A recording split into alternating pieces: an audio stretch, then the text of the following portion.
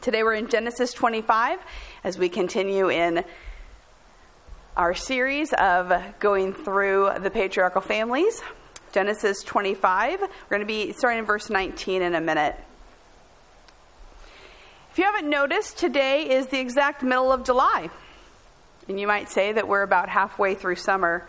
We've been talking at our house about how it has flown by so quickly, and it seems like that is always the case. And of course, we love summer because it's a more relaxed schedule and it's a good time to enjoy the longer days of being outside. But for me growing up, and maybe for you too, summer usually always meant family reunions. I come from a very strong, fun family, so these annual gatherings were times that I always looked forward to. Because moments to visit and to play together and laugh at the funny memories of each generation are part of the fabric of being connected, all while making new memories for the future. But of course, when you have so many related people in one place, there is inevitably drama.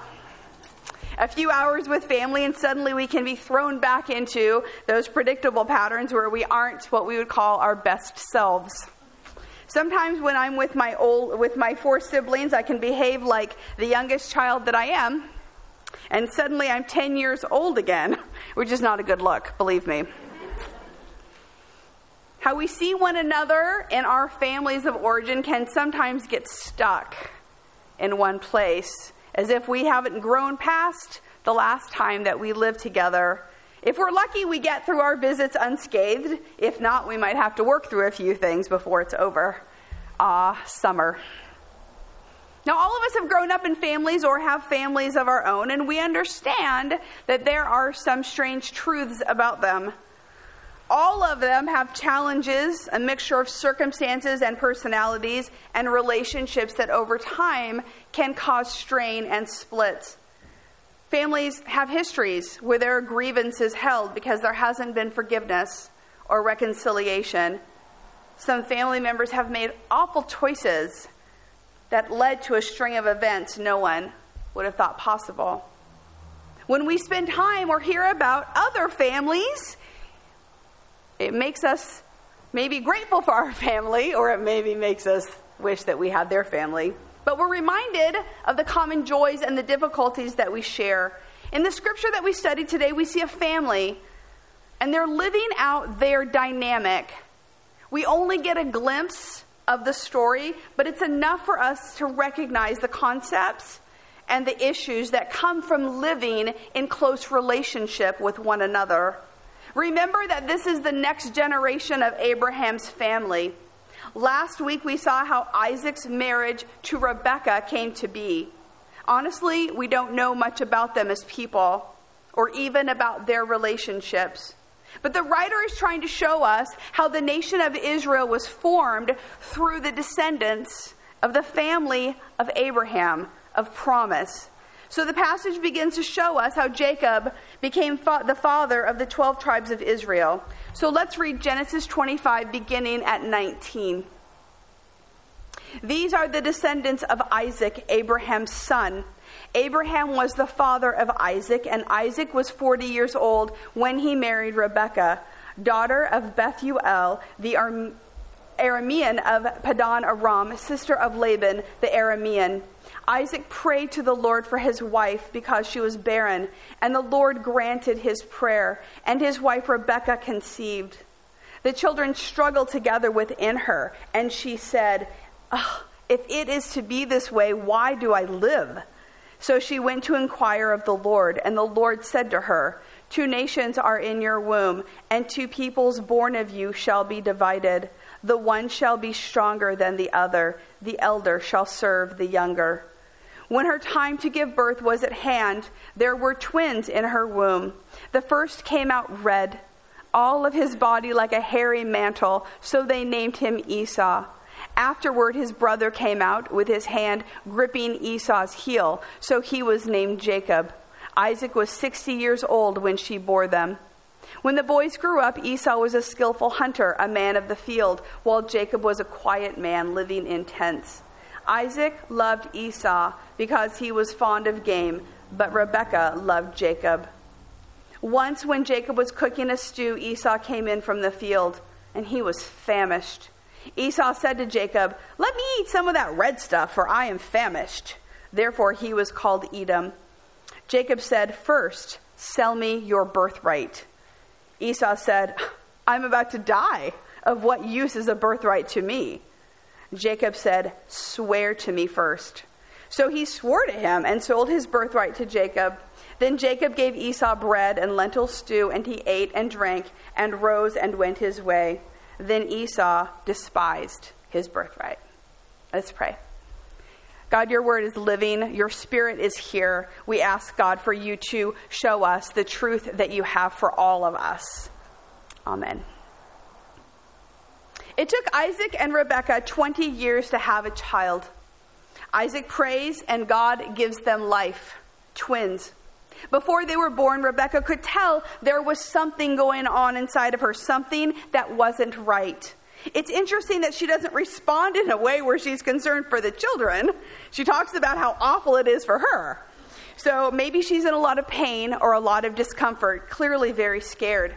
She asks God why this is happening, and he tells her plainly that she is feeling the struggle of the children fighting in her womb.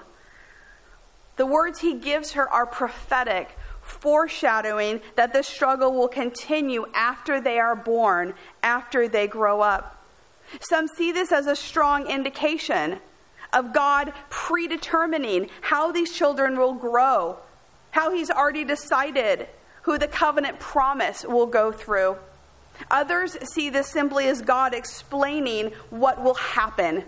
To an anxious mother, these words are instructive for her to know as she raises them. One wonders how she held on to these words, how they shaped how she treated them. There's a situation here that's a little bit hard to watch. In this narrative, there are 3 ways we see strong family dynamics at play that might have contributed to the actions that they live out. I think they're helpful for us to talk about as we examine our own experiences in families, as people of faith, as we consider the kind of people that God wants us to be moving forward. We don't want to be stuck in the same place for years to come with anyone. So the first concept we want to talk about is favoritism. From the word of the Lord to how the boys come out, it's emphasized how different they are. The first one is red and hairy, and they name him Esau. He's an outdoor guy who loves the hunt. The second twin, Jacob, comes out grasping the foot of his brother. He seems to be more of an introvert who likes to stay indoors. But verse 28 is our clue. Isaac, the father, loved Esau because he was fond of game, but Rebekah, their mother, loved Jacob. Now, if the Lord told you that when you were expecting that your children would be divided in their lives, would you choose to love them the best that you could, celebrating their differences, treating them how to respect one another and share, or would you choose to openly love one over the other? It's easy to see how this could have set the brothers up for more strife as they grew.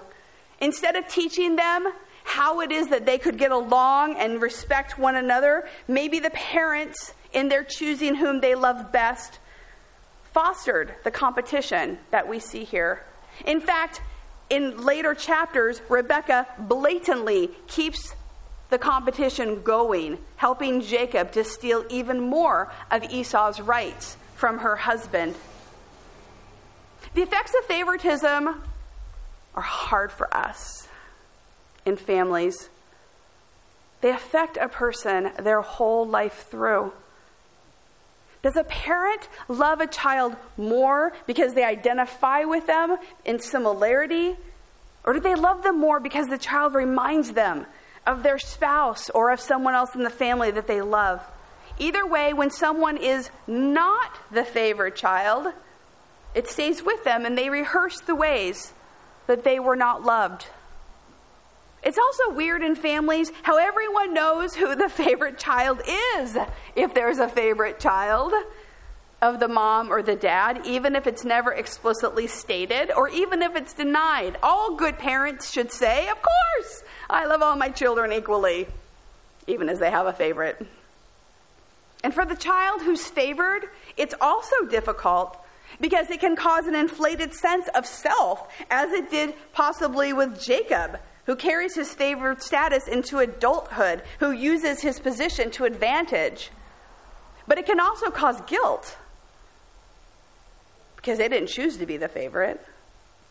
Either way, it can set siblings up in a way that is not helpful and very painful. The truth is that most parents have children that they naturally might resonate more with, but it's what they do with those feelings that make the difference for their children and in their families. You see, love is different than showing favor. In all of our relationships, we have to be vigilant to show love in ways where others, especially children, know their value. God loves us simply because of who we are, simply because he delights in us as his children. Doesn't love one of us more than the others. This is how the Lord treats us. How has favoritism affected your life? However, we've experienced it in ways that were hurtful or harmful, or ways that make us angry, or ways that make us push away from our family. We don't have to allow it to determine who we are or how our family relates now. We can always change the pattern. The second concept we want to think about is manipulation. Jacob does something so typical here with his brother. First off, we know his personality from birth was to grab hold of Esau, either to pull Esau back or to avoid being left behind. So many parents that I've spoken to have said that who their children were at babies, literally out of the womb, is consistent with who they were as they grew. As a brother, Jacob would have known exactly how to best Esau. He must have been waiting for this moment for a long time. This is one of the most vexing parts of being in a family. They know us so well. They know how we operate. They know exactly how we're going to respond in a certain situation. Years of living together in close quarters show someone how we will act. Jacob, seeing his brother was famished, chose to take that moment to his advantage so he could get exactly what he wanted from him. Something that was not his to have. He wanted Esau's birthright, the cultural entitlement enjoyed by the eldest male child. This would have included the position of honor in the family and a double share of the inheritance. Because there are only two of them, the inequity is larger, right? So now Jacob is going to get 2/3 and Esau will only get 1/3 of all that Isaac owned. Esau had, because he was born a few seconds earlier, familial and material superiority that Jacob wanted. Listen to this definition. Psychological manipulation can be defined as the exercise of undue influence through mental distortion and emotional exploitation with the intention to seize power, control benefits, and claim privilege at the victim's expense. This is different than simple social influence, which is how we daily relate to one another in healthy relationships. In this instance, it's manipulation because Jacob knew Esau's weaknesses. He used it against him, and he convinced his brother to give up something that would benefit him for all of his life. Manipulation causes huge damage in relationships, especially if it's repeated over time. It's a serious breach of trust. One of the ways that we know when we're being manipulated is because we feel angry or we feel confused. See how Esau's trying to buy a little bit of time here? He's trying to use a little bit of humor, trying to figure out what he's going to do. We don't like it, even as we feel powerless to do anything about it. But here the scripture is being fulfilled. The elder will serve the younger. We wonder why Esau didn't just say, no, I'm not going to do that, and go and get his own food. Maybe this isn't the first time this has happened. For Esau to agree to something so big, perhaps it's taken place someplace before. Where's manipulation been present in your family, in your life? There's a verse in Jeremiah that's fitting here. Jeremiah 17:11 says, "As a partridge that hatches eggs which it has not laid, so is he who makes a fortune, but unjustly. In the midst of his days it will forsake him, and in the end he will be a fool." In Jacob's life, even though he bests his brother twice, he himself falls victim to the scheming of others, especially Laban, his father-in-law.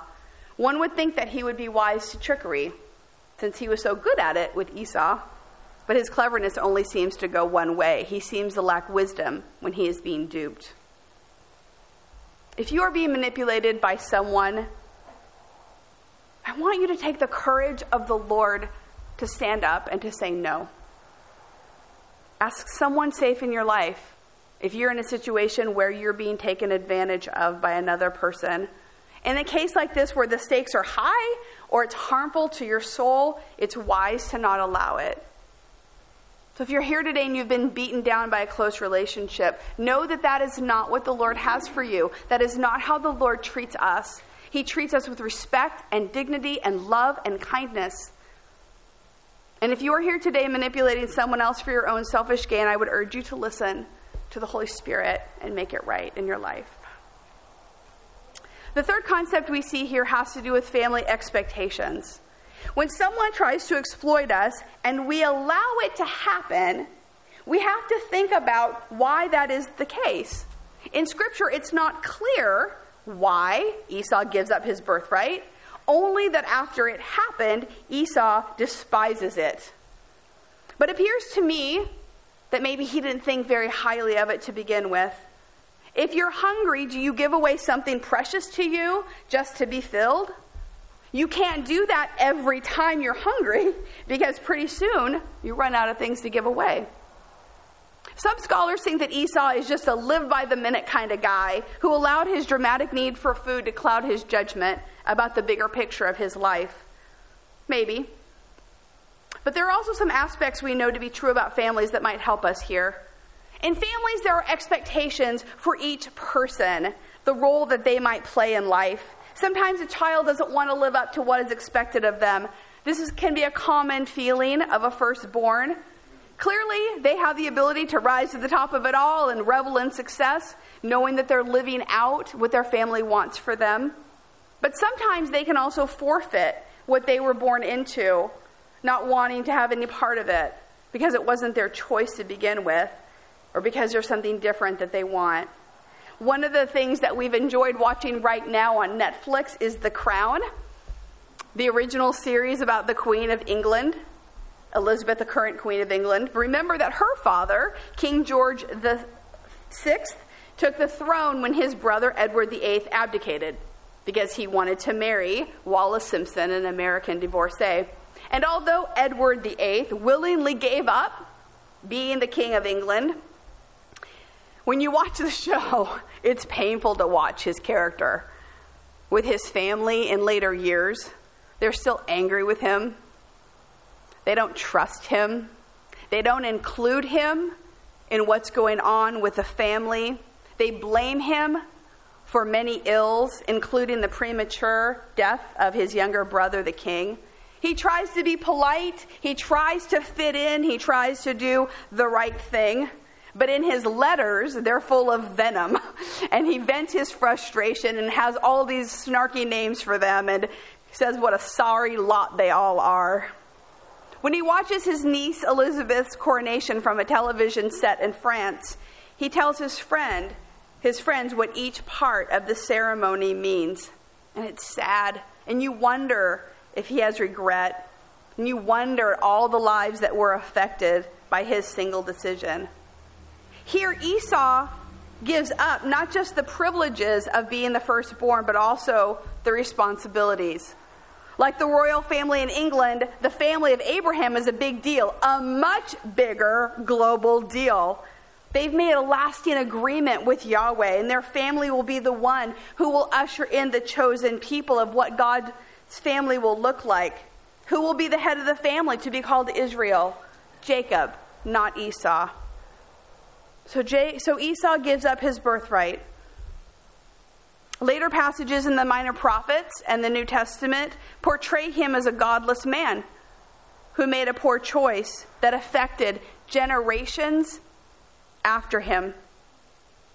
And this might be one of our biggest takeaways of the passage, because what we do today has lasting impact on those who come after us.